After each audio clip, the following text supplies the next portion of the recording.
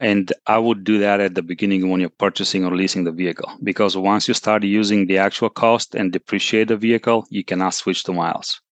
Other than that, you analyze it. And the other thing that I can think of, it's a lot easier to keep track of miles than all the expenses around a vehicle from the logistics point of view, because you may never be asked, but if you're asked, you'll have to find and show proof of all the expenses. Hey, it's Justin Harvey. Thanks for tuning into the Anesthesia and Pain Management Success podcast. With APM Success, we take a close look at important topics pertaining to business, practice management, personal finance, and careers for anesthesiologists and pain management physicians. We work hard to take your critical questions straight to the experts. Thanks for listening.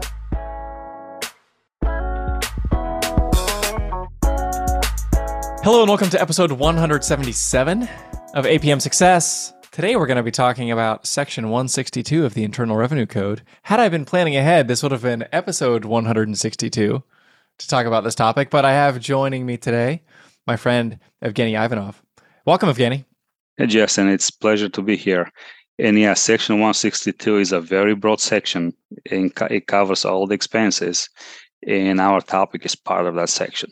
And this is one of these things, for any of our business owner clients, this topic always comes up, and the application and the answers to the questions that they have vary based on circumstances. But what we're going to cover today is looking at cars and auto deductions, and can I expense or depreciate my vehicle, and in what circumstances is that legit as a business owner, as an employee, as somebody who's working locums, and we'll look at a number of different scenarios for that.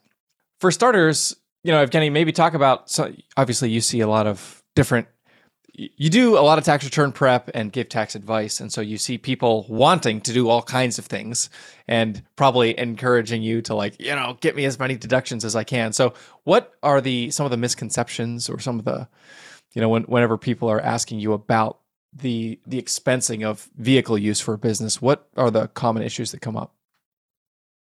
Well, a lot of people just don't know all the rules about the business expenses and what qualifies as a business expense. I meet people that think that commuting from home to work is a business expense, and it's not. And a lot of people don't really keep track of their mileage when they expense mileage. It's hard to keep track of all these expenses.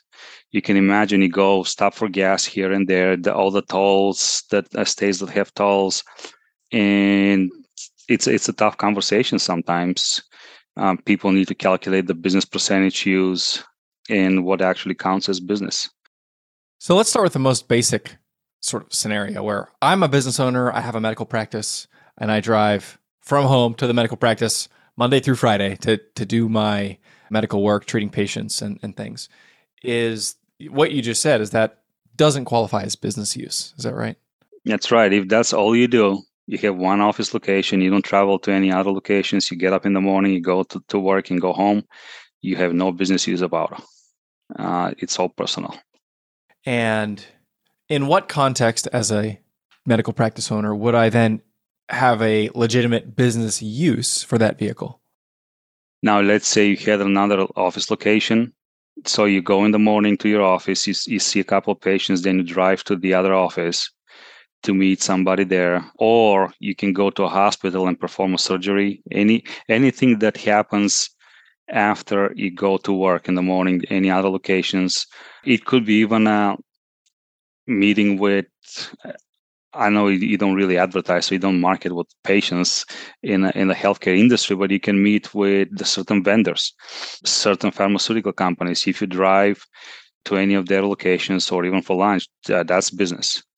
Yeah, or doing education in the community or things like that. Yeah. That's business. And so if we think about this in terms of, the prorating that's necessary, if you own a car and you're claiming a business deduction for that car, you have to say, well, this is 10% or 30% or 50% and substantiate that by the miles that you're driving.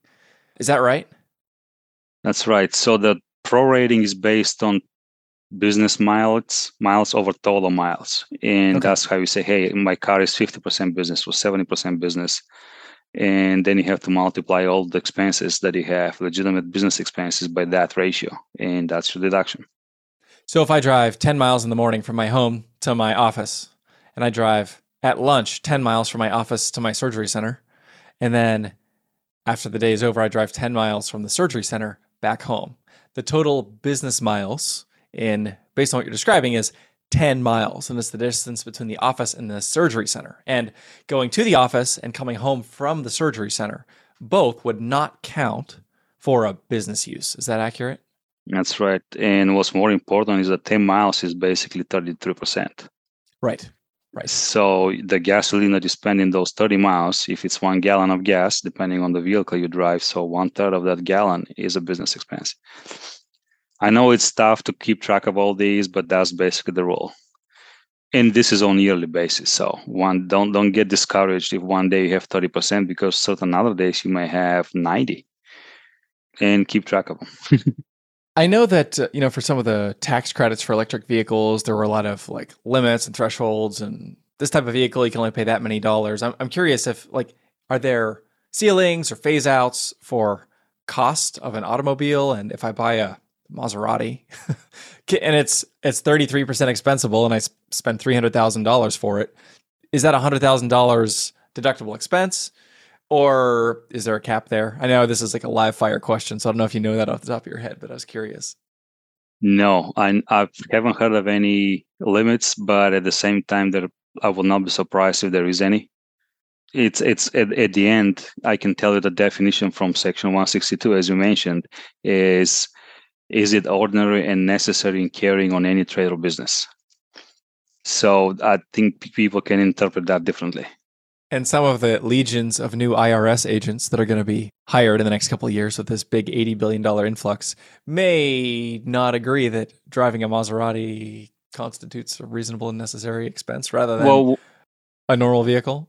When you think about it, most of the expenses, even around that Maserati, it doesn't make a difference, because the depreciation will be limited because of the luxury automobile. If it's I don't know of any Maserati being over 6,000 pounds. So the maximum depreciation you can take in year one is 18. It's adjusted for depreciation, but let's say I think it's like 19,200 right now. And then every other year also have limitations. So what happens is, if we speak only about depreciation, it can take you, let's say, 100 years to depreciate that Maserati, even though it's a 5-year asset. And I can get it, maybe some of the maintenance costs are probably higher than a regular car, but the gasoline price is the same. Got to do 93 though. So instead of 87. That's right. Well, a lot of the vehicles do that even now, even if there's like, let's say $50,000. So yeah. Okay, so that helps for practice owners. What about for locums? So especially in the anesthesia world, locums work is something that's not uncommon.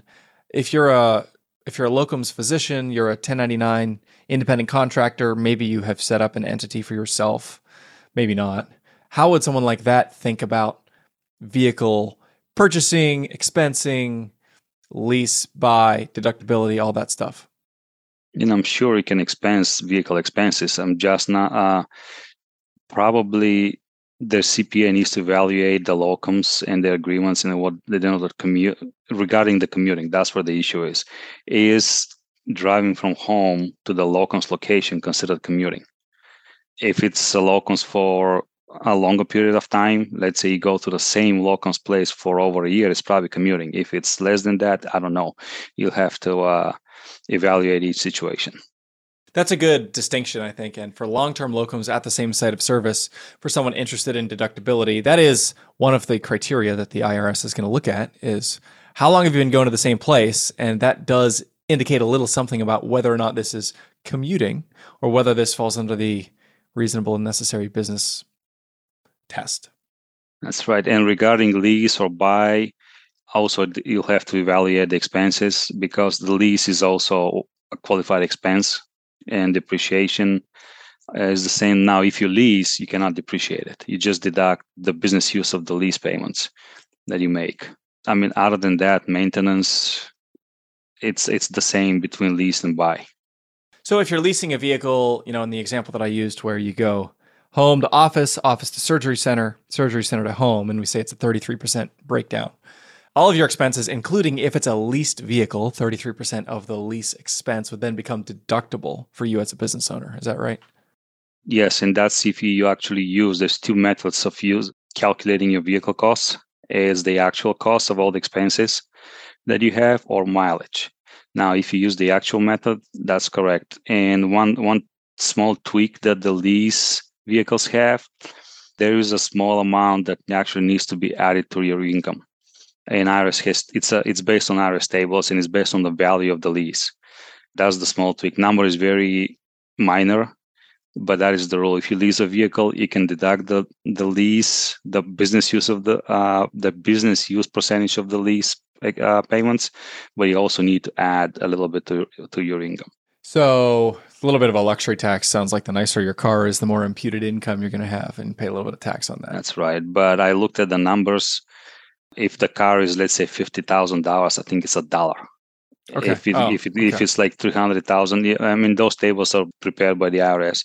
It can go to 1,000 if the car is over, let's say, I don't know, certain to 300,000. I don't remember the numbers, but it's when you think about it, if your lease payment is $1,500 a month, and we're talking about 18,000 of lease payments a year, adding $200 is nothing.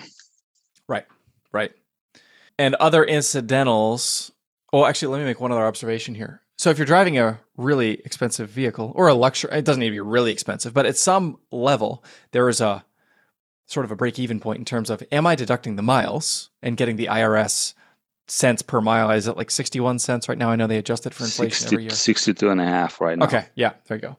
62.5 per mile, or the depreciation on the vehicle. So the more your vehicle costs up to a point, the depreciation may get you a bigger deduction than just using them. If you have a super cheap vehicle, the depreciation is going to be worth less. The miles might be worth more depending on how much you drive. And so that's, I guess, one calculation you want to be aware of and think through with your CPA, run the math to say, which way do I want to go on this? Is it actual cost or is it mileage? Is that accurate?